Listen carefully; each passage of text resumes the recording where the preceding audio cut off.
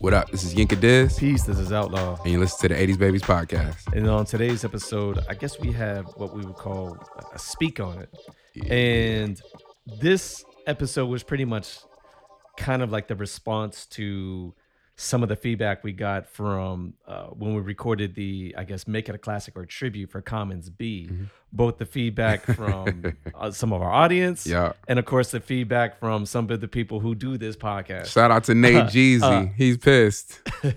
We love you, bro. But I think that in the response to that episode, it made me kind of think about like, why don't I consider Commons B to be a classic? Because you're a hater. Right. And I think that, there's a bunch of things that you would have to put into context that I don't necessarily need to lay that out for that specific album. Mm-hmm. But I think that I didn't necessarily articulate my point well enough. And it made me think that, there's this constant theme that we have on this podcast where we started out, like our very first episode was Make It a Classic. Mm-hmm. And then of course we have these tributes for all these classic records, right?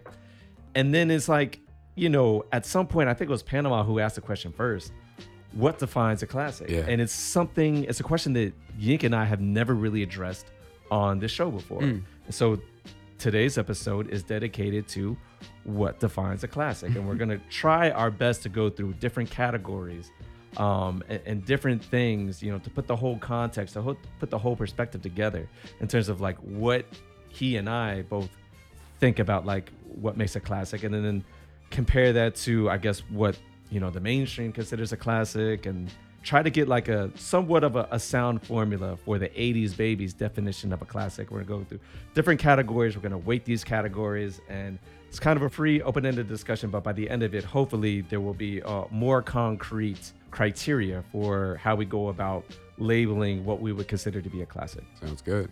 And maybe the answer is we don't know. Maybe the answer is we don't know. We'll see. We're about to find out. Right. So for me, I basically went through, and I've got several different categories here, and we'll list them as the episode progresses. But some are going to go into the more objective categories where it's like, look, I don't care who you are on the planet. Like, a fact is a fact. These things happen. Yeah. And then the other is like some more subjective, where it's just like, look, we have to admit that we all have a certain subjectivity with our palate, in terms of like what we like, what we don't like. And so some of those more subjective categories for me personally are weighted higher, but I also recognize that it's like, look, how I go about like assessing which albums actually encompass some of these, a subjective qualities. Obviously, it's my opinion, it's Yinka's opinion, it's your opinion. They're going to differ, but nevertheless, these are some of the things that we think about when we talk about like labeling these albums. Yeah. So unless you have anything else to add, we can just kind of get right into it. I'll just add that my perspective is that all of this shit is subjective. Yes, I think fair. even the things that we might define as objective here are still subjective. Okay. A good example is we spoke about Nipsey Hussle and YG, and I said a song was an anthem or whatever, and you were like, nobody knows who these artists are, right? So like, I think some things also have to do with like what your vantage point is. And so while there's very few artists like your Snoop Dogg, right? Snoop Dogg had a moment in '93 where it didn't matter where you were on the fucking planet, you knew who Snoop Dogg was, right? But then there's like a lot more nuance when it comes to most other music. And so I think that like even the things that we might call objective here probably have a level of subjectivity from our vantage point. I think that's fair, and particularly fair when we compare albums from the 90s and albums today, right? Because I think that, two parts of this. One, it's very easy to look at things in hindsight and recognize like, where were we when this happened? Absolutely. What were the cultural changes? How are we looking back and observing this, right? Yep. Versus today, where it's like I'm kind of in my own bubble, especially now I'm a grown-ass man. Right. I don't necessarily care about these things from the new artists the way I did back then. Right. They don't have as much influence on my life. Yep. So there's that.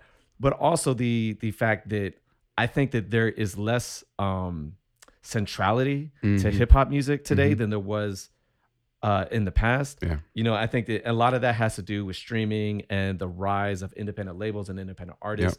And there's less kind of consensus that's going to to form Right. nowadays versus in the past. Right. So we do have to kind of to take that assess that appropriately, and of course that's where you talk about your subjectivity. So Yep. we're gonna try to take all this into consideration. But like the point is that there's a great context into all of this stuff, and we try our best Yep. to take everything into consideration when we say like, nah, this is a classic. Nah, this could have been a classic, but it wasn't. Right. Nah, this was just, overrated, whatever. Yep. So, yeah.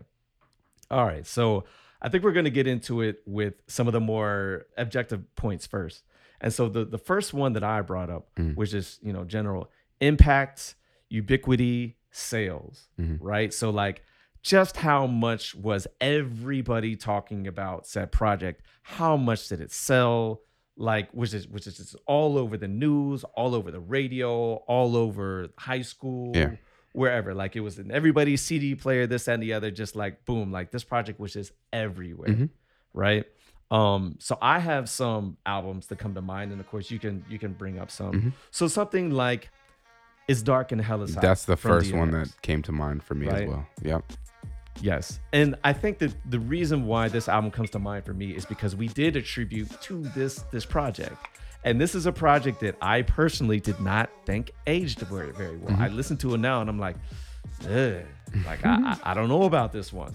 But I can't deny that at the time, oh my God, this record was huge. Right. It was everywhere. It was so huge that an album that came out in May of 1998, the same artist was able to drop another very successful project at the end of 1998. Right. That was fucking unheard of at the time. Facts. Just unheard Yep. of. Yeah. Do you have any other thoughts on this project? Not on this project. I think you canvassed it pretty well. I think this particular slider, if we want to call it a slider, is definitely one that's I think is very important. Not so important to me, but important specifically in hindsight. And I think the example that you gave is a perfect example. The other one that I would probably give is 50 Cent, "Get Rich or Die Trying." Exactly. But I have that on my list as well. right, but you have certain records that just like impact the way, like the conversation to a point where like if somebody's looking, like I remember we talked about this. Soulja Boy did an interview when he became this big star, and they asked him, what was the first hip hop album you ever heard, or what made you want to rap? And he was like, 50 Cent, "Get Rich or Die Trying." Like he heard that, and that like made him decide what he wanted to do with his life, right? So like I think there's certain records that just impact the conversation in a way that's like you can't even mistake them at all. Yeah, I mean, definitely that for "Get Rich or Die Trying." It was not an album, like I never bought it. I never actually put that CD in my stereo and listened to it all the way through, but it didn't matter. I feel like because I still heard every song on it. I feel like that tells y'all everything you need to know about Outlaw, because it's like Outlaw was in college when that album came out, and like I mean he can speak to this, but like when that album came out, you had to intentionally be trying to avoid listening to that album because it was But I couldn't. everywhere. I mean, you got in somebody's car, it was playing. You got in the car, the radio's playing. Exactly. It's "Go Shorty, It's Your Birthday." You go to the party, the song's playing. Like it was everywhere. Here's the thing. I didn't have to buy the album because it was everywhere. It was literally Like, everywhere. My point wasn't necessarily that I was trying to avoid it. My point was that it was like, look, I never actually put the CD in my stereo or the MP3 track list, whatever, on my computer and listened to it all the way through. I didn't need to. Yeah. When I went to a friend's house, when I hopped on the bus, Right. when I went to the party, when I went to the bus stop, when I went to class, was everywhere I heard everywhere. this album. Yup. And I think we could be more objective about that point. At least, I don't know, from where we were. I don't know what it was like in fucking Arkansas or Indiana. I have no idea. Yeah. But I can only assume that, it took over our part of the world. I can only assume that it took over everything else. Nah, I would I mean, imagine it the- took over everywhere. It went diamond, did it not? Nah, I remember. So and this is funny, but I remember, at the time that this came out, I think either my family lived in Senegal or they were getting ready to move to Senegal. This was like around the time my family moved to Africa, and so I would go like Christmas break or whatever back to Africa to see my family. And I remember being in Nigeria, being in Senegal, and seeing like murals of 50 Cent's face in villages. Like he was that big that That's like crazy. there's places that like they probably know 5 American artists, and 50 Cent was one of the 5 artists that they knew. Snoop Dogg was obviously going to be one of them. But yeah, crazy. Another one, we don't have to get into it, but something else like All Eyes on Me would be another one, right? Yeah. And so for me though, I will say I actually don't really weight this category that high in relation to the other kind of sliders. Yeah. But what it does is it brings you to the table, right? Like we have to talk about said project because it was so big. Yep. Right. And that's why you have to talk about College Dropout, even though you hate on exactly. it. Because people say it's a classic. That's fair. And it changed the game. It really did. Here's that's a great segue into our next category, which I actually weight higher than the previous one, and that is like the follow-up to the album, or the moment, or the run, the run of dominance that it creates for you. That's interesting. Right? So College Dropout is a great one, right? I personally don't think that album, I think it's fine. I think it's musically overrated, but I can't deny the impact that it had. Like, you know, his first trilogy of albums, right? Like it starts that. And then obviously, you know, he breaks the mold and he does 808s and Heartbreaks, which is actually going to pop up elsewhere on my list later on in the episode. But like I can't deny the importance that album has. Right. Another really good example would be something like you know, Enter the 36 Chambers from Wu-Tang. How, you know, from 1993 through 1997, they were coming out with 1 or 2 projects every single year that maybe they weren't like huge commercial successes, but like if you were a hip hop fan, you were talking about these albums, they were all over the place. So here's my question. Go ahead. Can you not make a classic piece of music that doesn't have a follow-up moment of dominance? Like I'll give you an example, right? The Gravediggers, right? Like they have an album that a lot of people herald as a classic. They didn't put out another album until much later, and by then nobody gave a fuck about them because they were talking about either Prince Paul squarely or RZA and Wu-Tang squarely, right? Nobody cared about Gravediggers anymore. What would you say for artists that don't have a follow-up moment of dominance but do have a very impactful project? I would say that perhaps their album has received like a cult-like status. Okay. And I'm going to get into that a little bit later. I think specifically for the Gravediggers, it's a little complicated because they're a super group. As Panama was mentioning, Gravediggers was an album that was actually created way before it was released. Yeah, that's true. Am I not mistaken? 3 years before, I think. So I think it was actually kind of released after kind of like the buzz for Wu-Tang and Prince Paul. Nah. It wasn't. I think not created. It was released after I think that. the point about it is it was a decidedly horrorcore album that was released after horrorcore was kind of no longer relevant, right? Because like they were trying to create this like subgenre of hip hop that was horrorcore, and then like they made this horrorcore album, and then they released it 3 years later, and it's like, what the fuck is horrorcore? Nobody cares about this anymore. Yeah, that's interesting. I do think that it's fair for it to receive like a cult-like status. Although I will say I have listened to that album several times. It's been a while, and if my memory serves correct, there's other aspects of the album that I think would kind of knock it down for me. But I do think that that's a fair point. That if an artist only creates like one really really good album, and they don't really do anything else after that, that shouldn't necessarily distract from that album. For example, maybe something like Blue in Exile. Perfect example. Like I personally wouldn't assess an album like that and be like, this album isn't a classic because they don't have another classic after it, or they don't have a run after it. You know what I mean? Right. No, nevertheless, but here's the thing though. Like there are other categories which we haven't mentioned that I kind of weight a little bit higher. And so maybe something like Blue in Exile doesn't have the follow-up or doesn't create the run of dominance for an artist, but it has other attributes, maybe a little bit more subjective qualities, if you will, that it does possess, that it can weight higher. But like for me, I think you know, I mentioned 36 Chambers. I think Black Star is a very good album in terms of like the kind of run it created for Mos Def and Talib Kweli. Right. But I think the best example of this for me, and you already mentioned College Dropout, that's a really good one, but I would have to say is Jay-Z's Blueprint. right? I mean, when he drops Blueprint Yeah. from September 2001 until like the Black Album, if you will. I mean, it was Jay-Z running the show. Yeah. And you know, Black Album is a good album. It's not great. You've got Blueprint 2, which in my opinion is not a good album at all. But the strength of Blueprint enabled Jay-Z to be, you know, the greatest album, the greatest hip hop MC on the planet, arguably the greatest MC of all time, which I disagree with, but that doesn't matter. Right. Like that album, the strength of that album is what did it for him. Right.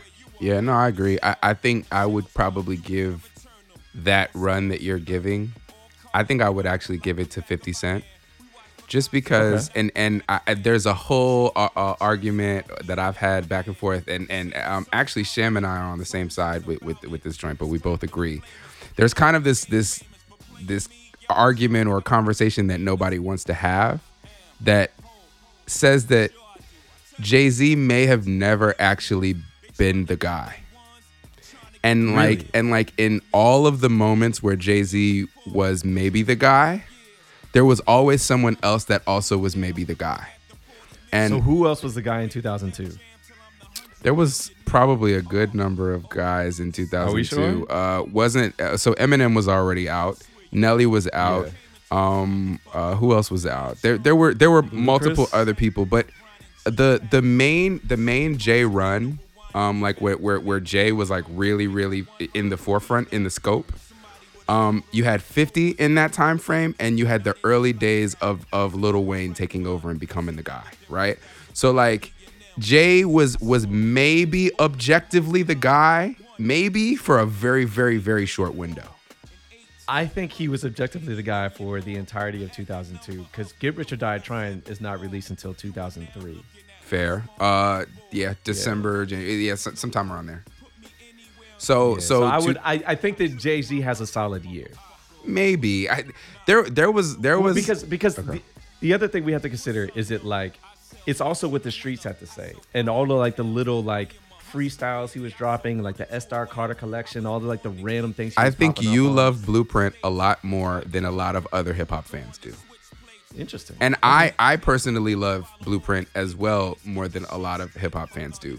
But to say objectively that Jay-Z was the guy for a long period of time, or even that period of time, I think that there are other folks that were in contention in that time frame. Okay. Whereas when 50 was the guy, 50 was squarely the guy. Yeah, 50 was like the guy. there's no you couldn't be like, oh no, this guy's bigger than 50. It was 50. Yeah, that's fair. Yeah. That's fair. Okay.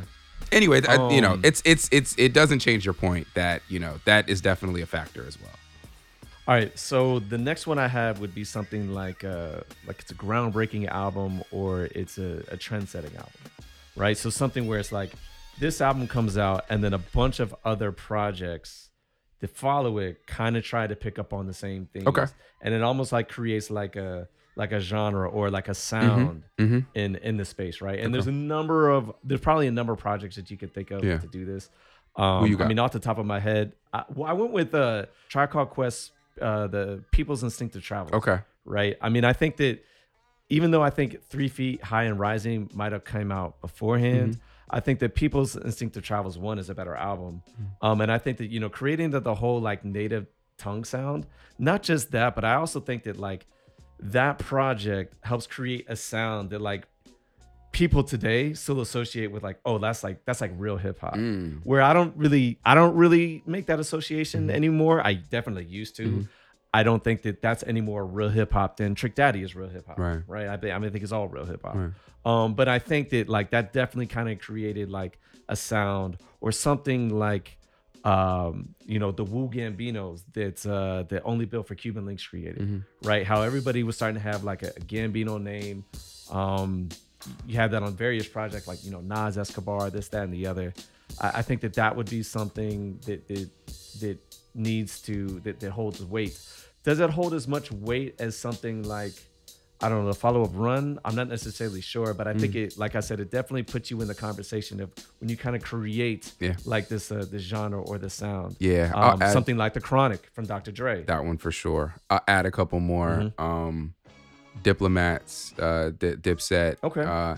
I think they kind of, that's fair. I think they kind of took what Jay did on Blueprint and they like made it their own in a way that a lot of other people They put it on steroids. Yeah, that a way that a lot of other people imitated. And then what was the other one that I had off the top of my head? The T.I. and Gucci thing, where it's like trap music, quote unquote trap music. So I think somewhere between there lies the formula of all these other people trying to create what the trap music thing is.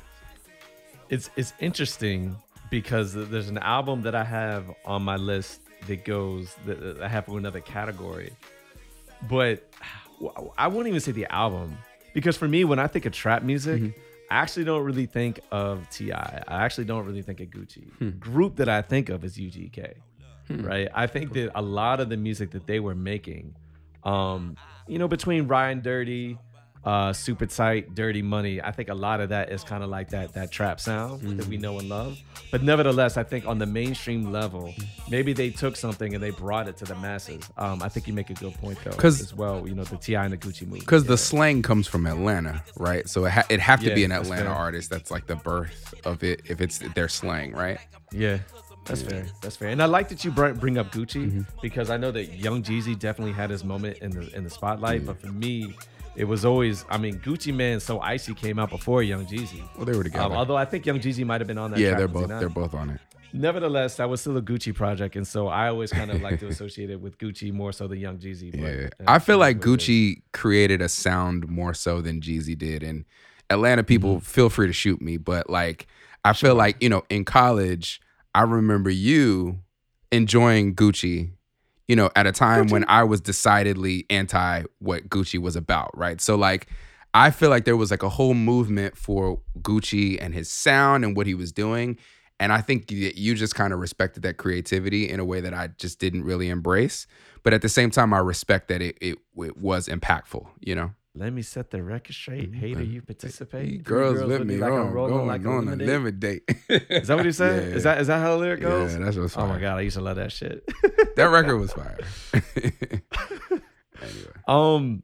So the next category I have is something is culture shifting, and not necessarily culture shifting for hip hop. I mean actual human culture shifting moments on the larger scale of like America, right?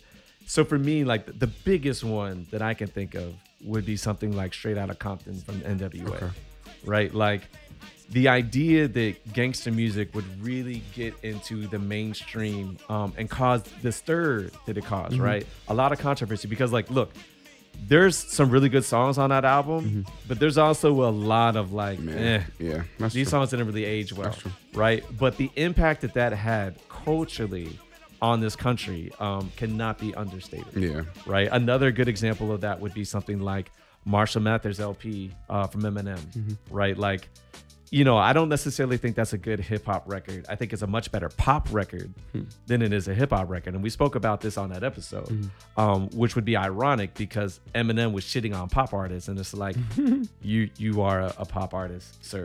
But I think that's another one that's just like a culture shifting moment for music in general.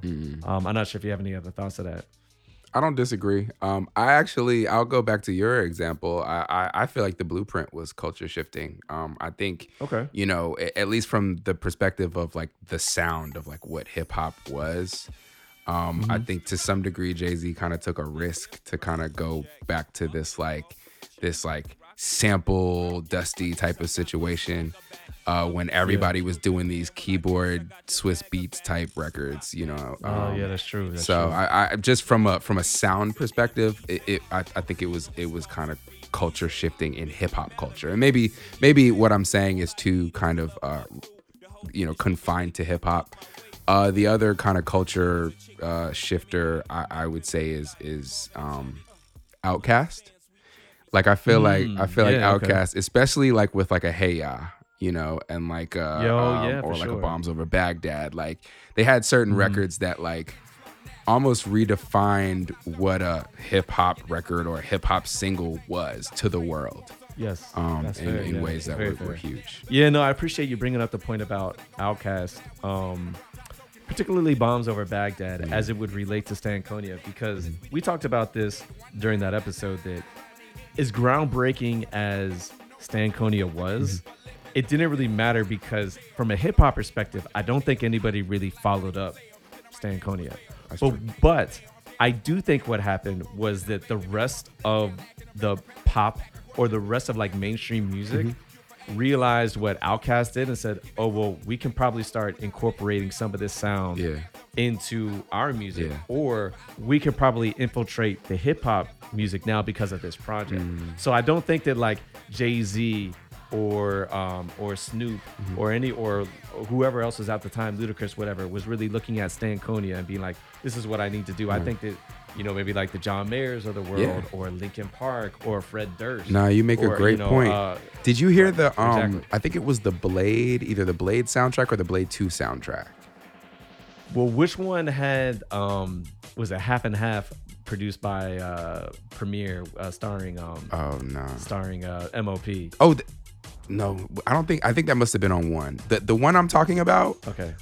They had EDM producers do work with hip hop artists, and so they had this blend of like hip hop over EDM that had kind of like never been done before. It was quote unquote revolutionary, but I feel like a Bombs Over Baghdad was like a precursor to that project that told people like, hey, we could actually do something like this and experiment in this way. So the project wasn't wildly successful, but it was something that was kind of genre melding. I mean, another example is You Got Me, right? By The Roots, where they have like this drum and bass cadence at the end, of the beat to kind of show like the melding of the two genres or whatever. So right. The last, I guess, album example I will say is that this is a music shifting album, but it's a culture shifting album as well. And I actually don't think it was the first project to do this, but I would say something like 808s and Heartbreaks from Kanye West, which is not an album that I like. And I don't even think it was like the original project like this. Right. I think that I would have to give a lot more credit to Kid Cudi's first project. I think that Kanye West took that sound and did what he did. Nevertheless, though, the reason why this is culture shifting is because when you look at like the Lil Uzi Verts, when you look at like Lil Yachty's and Young Thug and a lot of those artists like that, a lot of the project that they cite the most, and I can't speak for everybody. I don't know if Lil Thug or Young Thug cites this project, right? I know that Lil Uzi Vert does, right? does. But like that project for them is 808s and Heartbreaks. Not an album that I like, right? But here's the thing though, when I heard Lil Uzi Vert speak so highly of this album, it made me understand Lil Uzi Vert. It made me understand a lot of the music that I was listening to now. I was like, oh shit, like I'm just, on one hand it's like yo, I'm too old for this music now. Because this is an album that I think is trash. Right? But like I have to put some weight to that. I have to put some respect on it because of like it's such like a groundbreaking yet staple, piece of music, piece of culture. Yeah, and I'll piggyback on that. Thank you for the alley-oop. But So Far Gone by Drake, an album that was very clearly influenced by the Kanye record, but then came out and built on the back of that in a way that was much more lyrical and much more accessible, and a bunch of artists were birthed from that album as well. Exactly. So this is gonna get into, there's a little bit of subjectivity here, but I think that there's some objectivity as well. Albums that had a slow burn or like a growing legacy, and the reason why this is important is, so let's take a movie like Titanic, right? For the longest time, this was like the highest grossing movie of all time, yet it never smashed like the box office at any one week. What happened was is this movie came out, it was cool, but people kept talking about it and the buzz kept growing.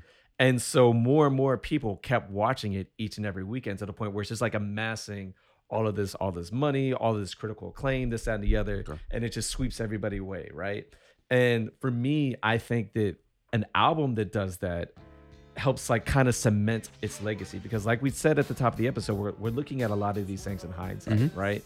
And so, an album that did that almost instantly would be something like Illmatic. I think it only sold it only went gold at the time, maybe. Yet this was an album that very soon after it came out, so many people were talking about it. Like it was almost given like instant classic status within the year it dropped. Yeah. Did it not? Yeah. It was also leaked beforehand. So I think that might have That was also, that. contributed to some of the early sales. Right, right. But I think that this is another one that kind of helps bring the album to the table in terms of the discussion, like in terms of whether or not it's a classic, right? Something else like Riding Dirty or even Wu Tang Forever, which did go 4 times platinum. But I think that, to be honest, I think the music community gave that album high marks, but hip hop community didn't really give it much critical acclaim until maybe like 4 or 5 years after it came out. Then people were kind of starting to go back and say, okay, maybe we were unkind to this album, because I think the Source only gave it like 3.5 mics, right? And I think that that's something that retroactively, I think they probably made a mistake with. Yeah. But albums like that weren't necessarily didn't get the big boom right away, but they grew into these kind of like iconic status, if you will. Yeah. I don't know that this is like a slider, but I would say that like there's definitely some albums that, that fit this criteria or whatever, right? To be like Yeah, a slow that's burn. fair. So let me think of like some other slow burns. Reasonable Doubt, actually, I would say is a Yeah, that's slow a burn, very good one. right? That's a very good example. Yeah, it's like that's an album that everybody's like, oh my God, it's classic, it's amazing. But when it came out, nobody really cared about it that much. Like, I mean, no, not nobody, No, but I think that's fair. anyway. Yeah, no, I think that's a very, very good example. Another one would be, so another category for me, and this is the last one of kind of like objective, if you will, would be something like cult status or regional status or like niche status, something like that, right? So like something like Mad Villainy from MF Doom and Madlib, right? Like this was something that did not necessarily receive a lot of mainstream attention. Yet the kind of like nerdy hip hop, if Right. you will, or just like, I don't know, the people who love this album absolutely love this album, and this is the only thing that I heard them talking about. It's an amazing and it piece was of just art, like- and if you haven't heard it, please go listen to it. Yeah, I 100% agree. I 100% agree. But to the point though, was that this is not something that I was really checking for at the time. But yet it's received such cult-like status Yeah. that again it brings you to the table to discuss. And of course, then you can start breaking down all the other elements that it has. Yeah.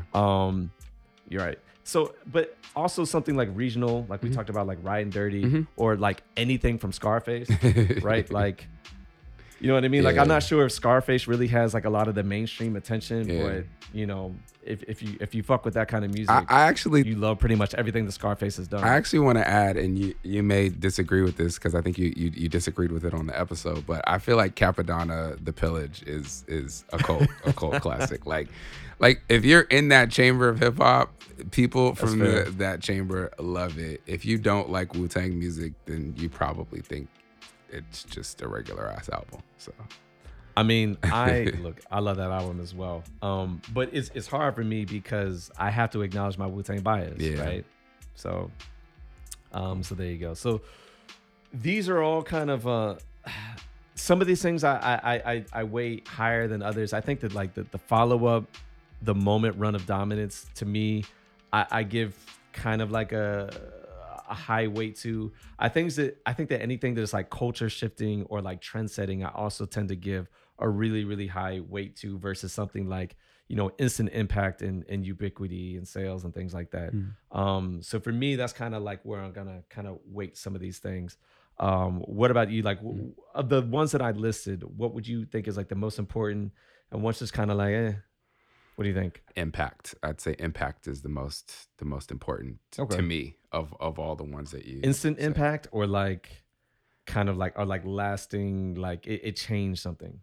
It changed something. Got you. Okay. And I mean, I feel like, and we said this in pre, but I feel like these are all like things that you would have to assess after the fact, right? Like exactly. you're not going to know something has cult status until later on down the line. You're like, oh snap, there's a whole group of people that really love this and a whole bunch of people that don't care about this, right? Like, so each of these are kind of only things that we can give to an album after the fact. A lot of the albums that we talk about on the podcast are after the fact significantly, so we're kind of able to assess them via this criteria. Exactly. So next we're going to get into the more subjective standards, and this is where it's like, look, everybody has their taste. I have my taste. Yinka has his taste. People in the audience who disagree with us have their taste. So, you know, the albums that we choose to as examples, maybe they are albums that you disagree with, but I think that some of the criteria, the category is something that you probably would agree with, or maybe that is how you assess an album, right? And so, you know, the first one for me would just be cohesiveness and just like musicality, right? And of course, you know, for me, it's like the timeless aspect of it. So yeah, it sounded good back in the day, but it also still sounds good now. It will still sound good, you know, years from now, right? So, you know, for me, an album that's just like cohesive all the way through would be something like, you know, Black on Both Sides, or even like Water for Chocolate from Common, or Midnight Marauders from Tribe Called Quest. Like, these are albums that are just like cohesive. Nothing sounds jarring, nothing sounds out of place.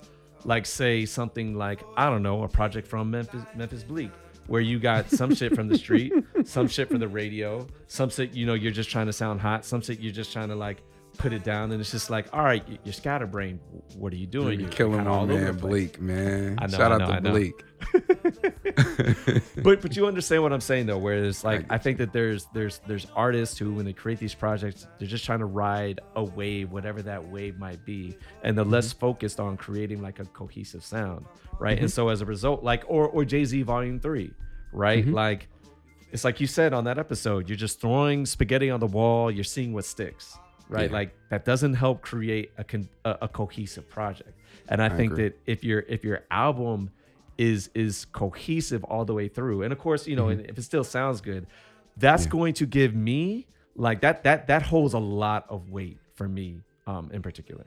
I agree with this, and this one is really important to me. I will challenge you and say, though, that on the B episode, you told us that Common's and Kanye's structure of their album was too cohesive, and you rated that against them. So I feel like you got to define how that factor is assessed when you have albums that are cohesive, and you say that that's a knock against the album.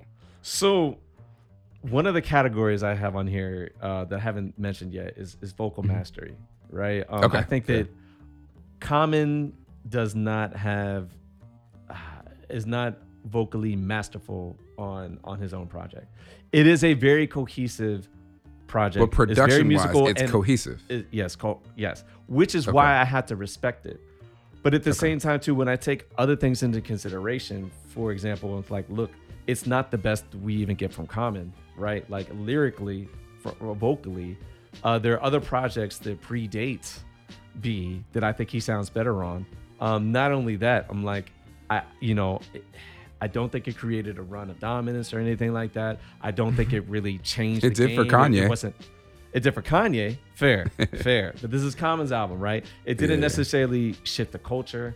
I think that, you know, if I'm going to say that it did things for Kanye in relation to what Late Registration did for Kanye, is kind of like B is somewhat like an afterthought for me. And it's like, look, it's a good album, but I actually think that there's things that we could have added to the project and changed with the project that actually would have given it that real classic status for me that B just doesn't necessarily have. And we'll talk about that later, because there's some other categories that I need to mention still. Like I said, one of them was vocal mastery.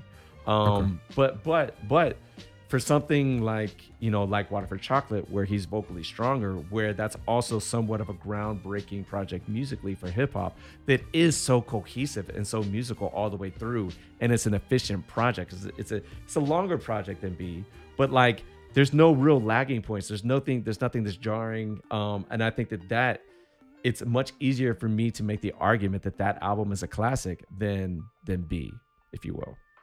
Okay. So yeah, are there any other albums that come to mind for you? For cohesiveness? Yeah.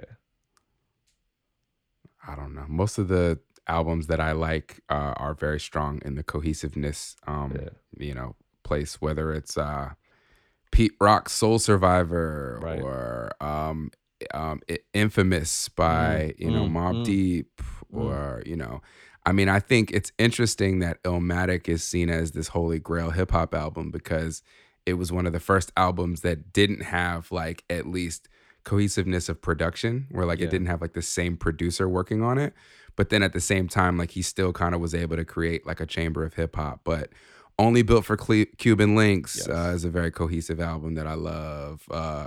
All the Outkast albums that I love. Pretty much, I have Aquemini on here. Was my Aquemini definitely got to be on there. So ATLiens as well. This of all the ones that you've like sliders that you've given us, this one is the most important one to me. So got you. So the next one that I have, and this is kind of similar. Again, we talked about like timelessness. But for me, it's like timeless filler, right? And the best example I can give is to not even talk about a hip hop album, but would be to talk about like, two R&B albums from like the 70s, right? So if I were to take like Marvin Gaye's "I Want You," like the filler tracks on, like there's no bad songs on that album. Like the filler tracks on that still have aged very, very well to the point where you don't even really consider them to be filler. Whereas like if we took that Marvin Gaye project and we compared it to something like, I don't know, any of Stevie Wonder's like really big records, right? Like, and I know that's going to sound blasphemous, but Stevie Wonder, like his good records, the singles on there, the hits on there, the good songs on there are still amazing to this day. And then, oh my God, there's like 5 or 6 songs on these albums that are like, yeah, this sounds dated. It hasn't aged well. It doesn't necessarily sound very good. I don't know if it sounded very good at the time, but I'm like, I take that kind of analogy, if you will, or that perspective, and I translate that to hip hop. And I think the same kind of thing applies. It's like, look, so you feel that way about songs in the Key of Life? I think that there are songs on that album that have not aged well, that sound very dated, that sound like filler. Whereas the songs that are amazing are obviously like, holy shit, these are some of the best songs that were ever written and performed, right? Yeah. And I'm not saying that to knock. I'm not saying that to knock those Stevie Wonder albums. I'm saying that to illustrate the point of the timeless filler, how important that is, right? On songs like the album that you just mentioned, the Infamous from Mobb Deep, where songs that aren't necessarily the best songs on the record are like good filler, really good filler that is aged to the point where we talked about that album. You said like you don't really consider it a filler track, and that might be a fair point because it is aged so well, especially in relation to the rest of the album, right? I think that like when you have an album, a project that has a lot of songs like that, that it just continue to age really, really well. Like so, for example, "Climb" on Mos Def. Black on Both Sides, right? Not a song that you or Carlos particularly liked at the time, but you listen to it now and just like, wow, like it's just a good piece of music. And that I would consider that a filler track.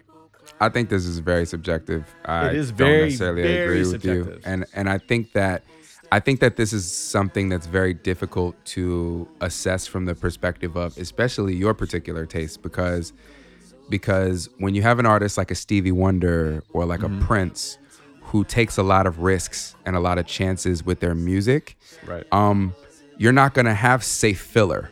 Their filler is gonna be all over the place, and you're gonna love some of it and you're gonna hate some of it. And you might hear a Stevie Wonder song and you might hate it, and you might listen to it in a year and just accidentally you leave the album on, and then you listen to the song that you hated and you might love it. Same with Prince. It's one of the things I respect the most about Prince, and I don't love Prince as much as most people do, but like I'll listen to a Prince project and I'll be like, oh man, I only like the big singles on here. And then I'll accidentally leave it on and I'll be like, shit, how did I miss this? Because he's taken such a risk that it's like your brain almost has to be in a certain gear to connect with how genius that moment is. So like, I mean, I feel like a record like The Infamous is a great record to say that about, but that's a fairly homogenous piece of music where,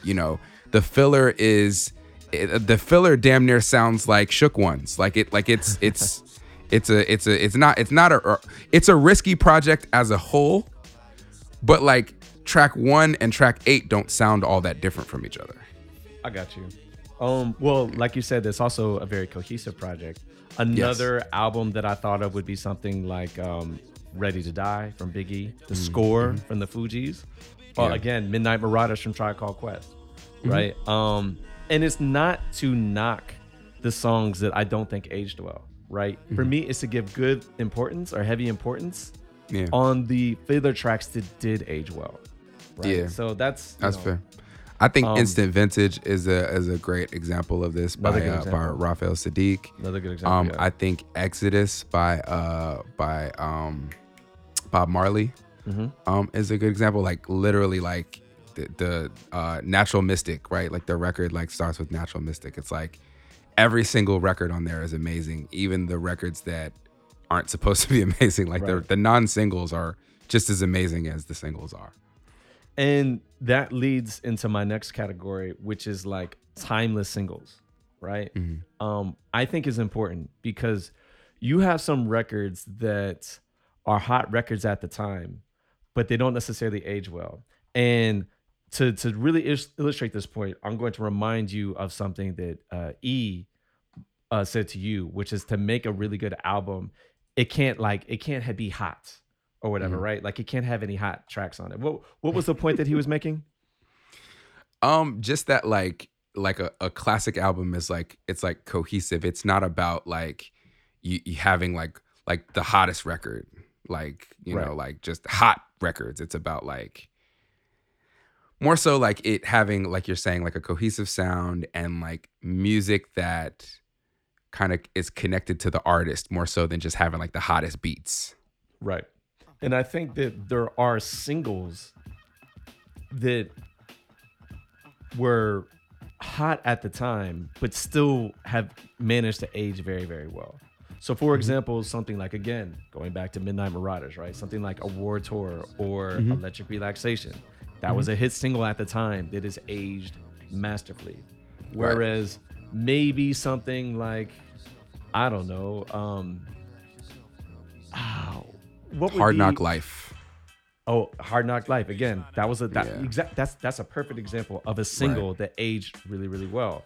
Whereas there are other hot singles that maybe they haven't aged all that well, right? Oh, you would say Hard Knock Life aged well? You don't think it has? I think that beat is amazing. I think if I was DJing your party right now and I played Hard Knock Life, what would happen? Well, that's not a party song either. That's fair, but like the song, like if I played Award Tour, what would happen? If I played Electric Relaxation, what would happen? People will enjoy it. Yeah, like I think, I'm not to say that Hard Knock Life is like it aged poorly, but at the same time, like there are certain records that were the biggest record ever, right? But at the same time, like they didn't have that necessarily that timelessness to where like everybody remembers it and wants to hear it fondly, if that makes sense. Right. I think that there are songs that got played out. Yeah, exactly. Like, so for example, all right. Do you remember Queen Pen, A Party Ain't a Party? Yeah, Party. Right. That was my jam, man. That was my jam, right? And if it comes on now, like I'll bop to it for like a little bit and then I need the song to change because it just got so played out. Whereas something like, Still DRE from Dre, like you can drop that 10 times on repeat and I still want to hear it. And that was a huge fucking hit back in the day, right? Yeah. And I think that, yes, while if you have an album that tries to make every single song hot, or, maybe that's going to fail because not everything is going to age well. Things are going to get played out. But when you have hit singles that, no, they continue to age well, they don't really get played out. I think that bodes well for your album. Something like Juicy, something like, Ambitions as a Writer, or I don't know, I Get Around. Like, who knows? Like, there's a bunch of these hit records that have remained hot, and I think that adds to the classicness of your album. Yeah. Okay. And that's pretty much it. I actually kind of mentioned like vocal mastery as well. This one is incredibly objective, especially when we're talking about hip hop, but like, not just lyrics, but just vocal mastery in the terms of like you have the bars, but you also sound good on a project, right? Yeah. Because you could have bars and you can bore me, right? But if you have bars and you're not boring me, that's really good. And I think a really good example of this, I mentioned before, Black on Both Sides, but like the biggest one for me would be Life After Death, right? You got the bars, and even if the beats aren't all that great, although I think that they are good on Life After Death, it doesn't matter. even if R. Kelly is on your track, which sucks, your vocal performance is so good that I just want to listen to everything you have to say. Of course, that's very subjective for me, but maybe somebody who really loves Tupac is willing to overlook some of the songs that kind of lag because they just love Tupac. And so like on this too, of All Eyes on Me, they can listen to the whole thing. If you're like, no, every single song on here is a banger because they love the vocal performance from Tupac, right? That's not me, but maybe that's you, right? And I think that something like that, that's just kind of like a personal category for me. It just adds to, like I said, it's just very subjective, but that's kind of, it just adds to the weight of things. So these are some of the categories for me in terms of, how I kind of assess what makes a classic. And I think that the subjective ones, the ones that I listed, in the second half of the episode, those are the ones that I kind of give the most importance to. But I have to respect the more objective ones, the impact, the cultural shifting ones. I have to, because obviously, even if those albums did not impact me musically, they shifted the culture, so they must have impacted somebody. So clearly, these albums did something to somebody for them to have this much of an impact. Word. I'll try to keep mine concise. I have maybe 5 or 6 categories. Production is the first. The second is narrative. I like that. I feel like narrative is something that people don't really talk about that much, but at the same time, like, you can have certain narratives that like either really resonate with you or are really interesting to you. So for example, I'll use Kendrick Lamar as a narrative that really resonates with me, right? Like, so I like that one. When Good Kid, Mad City came out, I was like, wow, this guy's telling my life story. Like I really, his story really resonated with me. Even when Blue in Exile came out, right? Like Blue came out as this kid. He's just like, hey, I'm just this regular kid from LA. I just like to rap. That's all, right? And like, even though it wasn't a super interesting narrative, it still resonated with me. Another narrative that I'll give and or offer as a counterpoint is Snoop Dogg. Snoop Dogg came out and he's like, yo, I'm this gangster. I got mad bitches. I got hoes. I like to smoke weed. I don't relate to any of that. Right. However, it was interesting and engaging to me, right? I wanted to know more about it as a kid. Well, listening to his narrative was interesting to me. So narrative is important. Let me ask a question. What if the narrative from the artist is inconsistent? Is that something that kind of takes away from the project for you? Or is that something that give an example? Man, I'd have to think about what a good example is. Like, I've heard people say Pac is inconsistent, but I don't see it as inconsistent personally. Pac is not the example I would have used. Actually, I think maybe Nas. Nas might be a little inconsistent sometimes. Okay. Yeah, I think Nas is, and Jay-Z has come for Nas a little bit too. And I think that was one of the points in his battle raps, if you will. That Nas has some inconsistencies there. He might be a good one. Is Eminem inconsistent? I don't know. I feel like with Nas's narrative, I don't care about it as much. And so I feel like that slider isn't as high for me as the vocal mastery one is, which I haven't gotten there yet. But yeah, like Nas is just so, one, his voice is so dope.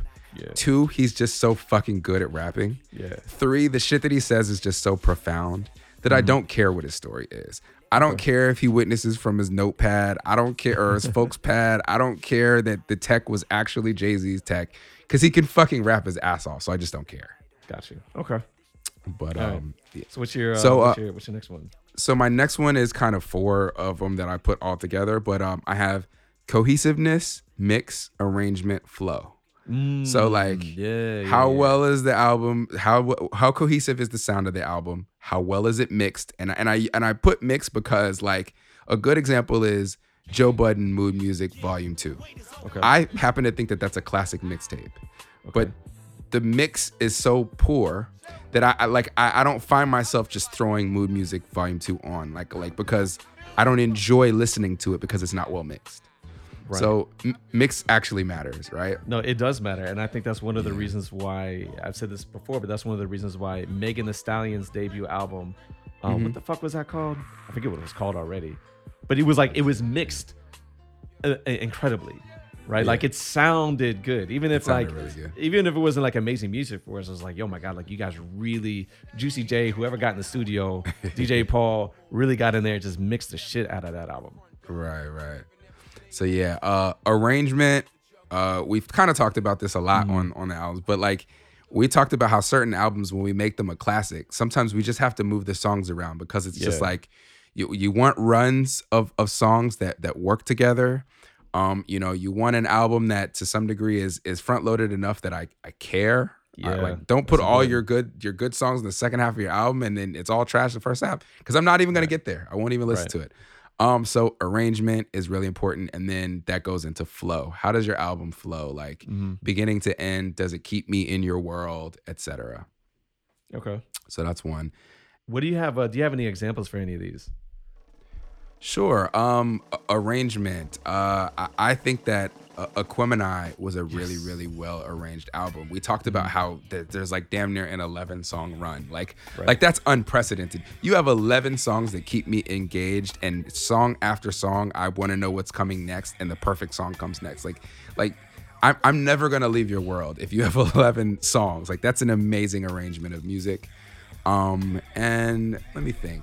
Examples of flow.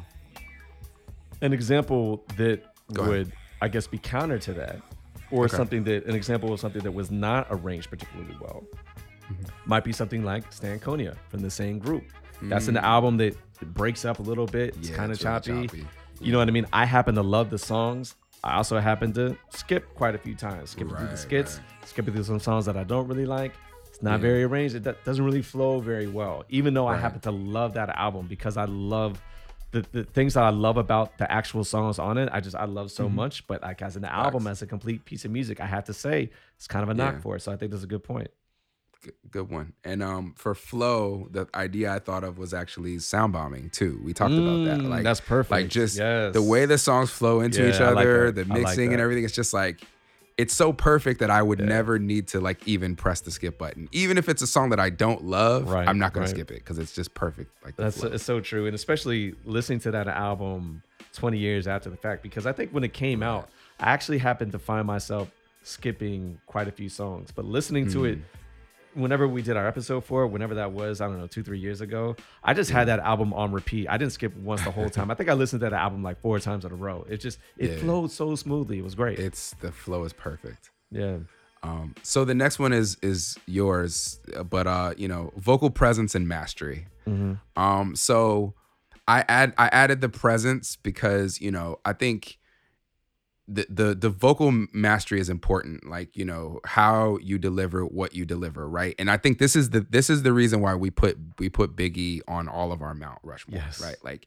Like his vocal mastery is unprecedented. Like I think I said the thing about DJ Clark Kent, right? DJ Clark Kent gave us Jay-Z, he gave us Biggie around the same time. And he talked about how, whenever he would be around Biggie, he would play Jay's music. And whenever he would be around Jay, he'd play Biggie's music. Both of them were like, fuck that nigga, I'm better than him. Right. And then each of them would say, why do you think this guy's the best? And he said, Jay-Z asked him, do you think that this guy's better than me? Why do you think he's the best? And Clark Kent said, you say the hottest shit, but he says shit the hottest. Right. And so like I think that's like the perfect way to explain what Biggie is better than Jay-Z at, right? Which is like the way he says things is better than Jay-Z has ever. So that's the vocal mastery that we're talking about, right? Like he's just a masterful vocalist. But additionally, like vocal presence is important, and he's also amazing at that. And there's some artists, Talib Kweli is a good example, right, of an artist who like sometimes he says dope stuff, but like his presence and mastery isn't always 100% there, right? For me, no, not just for you. So no diss to him. He's got some great music too, but I just used him as a counterexample. Yeah. So last two, impact. Yeah. You talked about that heavily in detail, so I don't need to go back on it. If you wanted to add anything, you can though. Cool. Yeah. And last one that we did mention is features. Okay. And features matter to me from a dual perspective. Some people really like an album that has no features. People talk about J. Cole, he went platinum with no features. You know, Nas, my first album had no famous guest appearances. All I had was AZ on my shit, even though AZ was amazing on his shit. Right. You know, so some people give people more credit for not having features. I think for me, I just, in an album, if it's your narrative, I want you to bring me into your world. Yeah. And I want the features to make sense in your world. Right. And so, like, you know, even if you have Memphis Bleak on your album, no diss to Memphis Bleak, but like, you know, if you have an artist that's like, he doesn't become my favorite artist after hearing him on your shit, just make him being on your shit make sense. Right. So an example that I'll give is, I keep wanting to say MC Ren and it's not MC Ren, MC8. So MC8 had a guest appearance on Kendrick Lamar's Good Kid, Mad City, right? Okay.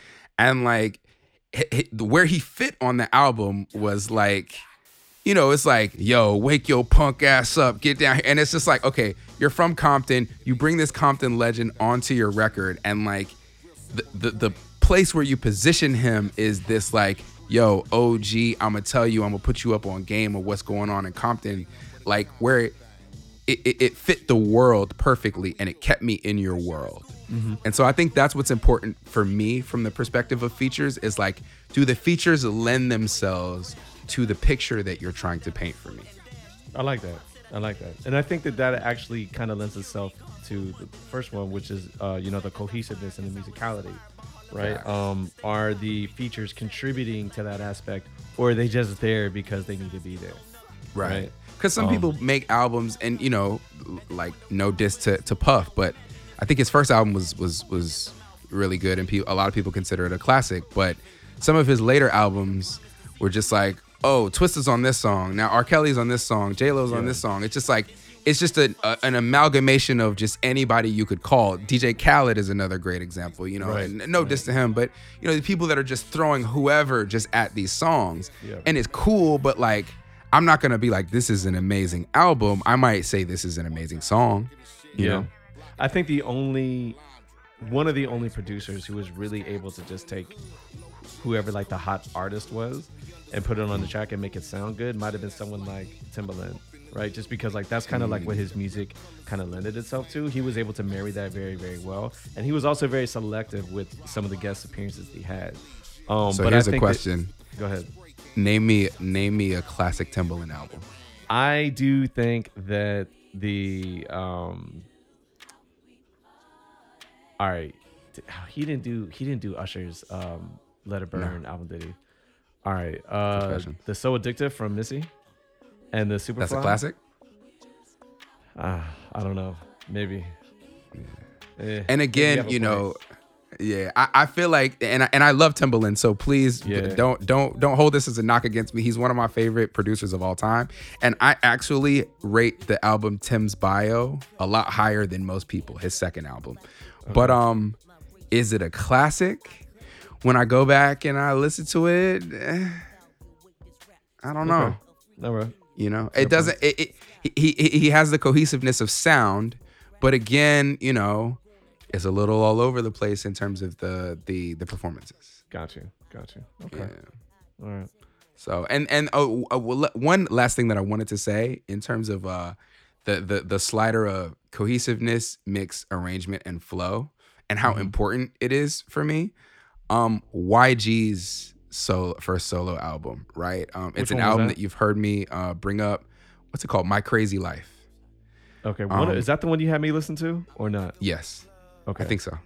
It's an album that I've mentioned a lot on this podcast, and you know, it got kind of brought up a lot in a lot of conversations, almost as like a counterpoint to Good Kid, Mad City, because it was also a narrative-based album that was very popular. I think it was a really, really great album and a really, really well done album. And I really, really just enjoyed how cohesive and how well arranged and how the album flowed. And so that slider went way up for me to a point where, like, you know, his vocal mastery was a little bit less important to me than, you know, it would have been if that wasn't so great. So just an example. So here's a question. Do you think that if an album or a project has all of the musical aspects that you like, that you mentioned, but it doesn't have any of the other cultural impact or musical impact, or it's not a smash. Like no one else is really liking this album. Will you still consider it a classic? Yes. Okay. I've been on the hill telling everybody that they need to listen to Instant Vintage by Raphael Sadiq since it came out. So I mean, for me, like the cultural impact and stuff is great, and it's very important when we especially on this podcast when we talk about a lot of things that are in hindsight. Yeah. But for me, I personally don't need other people to tell me a piece of music is a great piece of music. And so like the cultural impact tells me what other people thought about something or what other people feel about something, but I feel like I can make my own judgments on how amazing something is with that, like in absence of other people's opinion. What I would argue is that the albums that have all the elements that you like tend to rise to the top anyway, right? Whether it's a slow burn, whether it's something that, you know, didn't get a lot of credit, but then, you know, at some point someone discovers it and then people start to listen to it. At some point, maybe not every single great album, but most of these really great projects at some point are going to start to bubble to the surface. And maybe they're not going to get like widespread critical acclaim, but at some point, enough people are going to listen to it, just be like, yo, like that shit was great. Maybe I'll offer a counterpoint, which is I'm actually agreeing with your point that I think that the elements that you think are the most important, I think are the most important. And I think but my point was that I was playing devil's advocate in the sense of like, oh, what if it has all these things and it doesn't rise to the surface? My point was like, I actually don't really think that happens. I think that the albums that I actually do though. Instant Vintage is an album that a lot of people like. Is it not? Maybe, but that wasn't where I was going. Okay, sorry. Go ahead. More recently, there has been an influx of a lot of music. Yeah. And I think as time has made it easier to make music and easier to release music, there's just been more music. And by virtue of that, it's been more difficult for the cream to kind of rise to the top, as you've said. Fair. And I think and hope, and I've said this on this podcast before, that one day we're going to go back and we're going to look at the music from the blog era on, and we're going to find a whole lot of beautiful gems that we had no idea were there. Yeah, because I think to me, there's a lot of music from 2010 on that is amazing that nobody's talking about. And that's just my personal view. I think we will. And if there are projects that you're familiar with that we could discuss, I'd love to hear them. Because that's generally the argument that I have with a lot of the younger listeners. And by younger listeners, I mean people who are like 10 years younger than I am, right? That I say that like you can't argue with timeless, right? Like even if it didn't have an instant impact, even if nobody has heard of it, like if you go and listen to an album from back in the day, like and it's good, like it's just timeless. It doesn't really matter when it's released. And I think that those albums at some point they're gonna bubble to the surface. I hope so. I mean, because there's artists like that we talked about, like Big Crit, for example, right? So Big Crit's first two projects are, I guess, kind of cult classics. Like I would consider them kind of like classic, blog era classics. But like he's still making music, and it's not being talked about very much because he's not really like a darling of the moment. And I think a lot of that has more to do with like marketing and et cetera. Like I haven't listened to those projects, but I give an artist of his caliber the benefit of the doubt that he's probably making amazing music, and it's just not being heard because there's so much out there.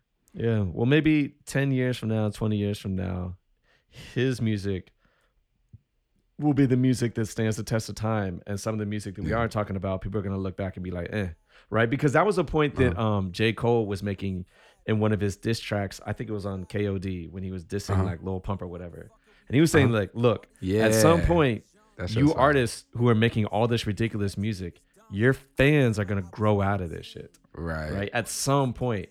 And like, I don't like it. And maybe they'll like it 20 years from now, or maybe they won't. And my guess is they won't. Right. And it was an astute observation of his. Right.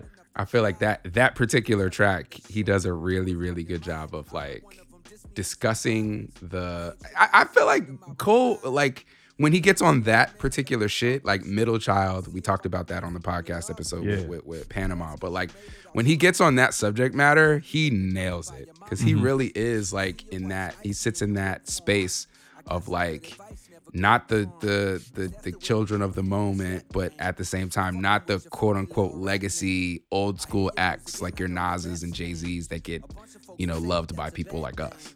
Yeah. So, should that? Do you have any other categories, or should that kind of wrap it up? Those are my categories, man. So yes, so I think that should do it for how our criteria for what we like to label a classic. Hopefully we did a decent job of answering answering the mail on what makes a classic album to us. I'm not sure if we're going to be able to agree on a solid criteria, but at least for our listeners and at least for each other, I think we might have a better idea of how we go about these. And I kind of already had an idea of your criteria for making something a classic or labeling something a classic. I think you probably had a decent idea for me as well. But if you guys have any ideas about something that we missed or albums that we missed or albums that you disagree with, please feel free to let us know. Yeah. Peace. When dating kids is listening, gon' grow up and get too old for that shit that made you blow up. Now your show's looking like cause they don't show up, which unfortunately means the money slow up. Now you scrambling and hoping to get hot again, but you forgot you only pop cause you was riding trends. Now you old news and you going through regrets cause you never bought that house but you got a Benz and a bunch of jewels and a bunch of shoes and a bunch of fake friends. I ain't judging you, I'm just telling you what's probably gonna happen when you rapping about the type of shit you rapping about. It's a faster route to the bottom, I wish you good luck. I'm hoping for your sake that you ain't dumb as you look, but if it's really true what people saying and you call yourself playing with my name, then I really know you fuck.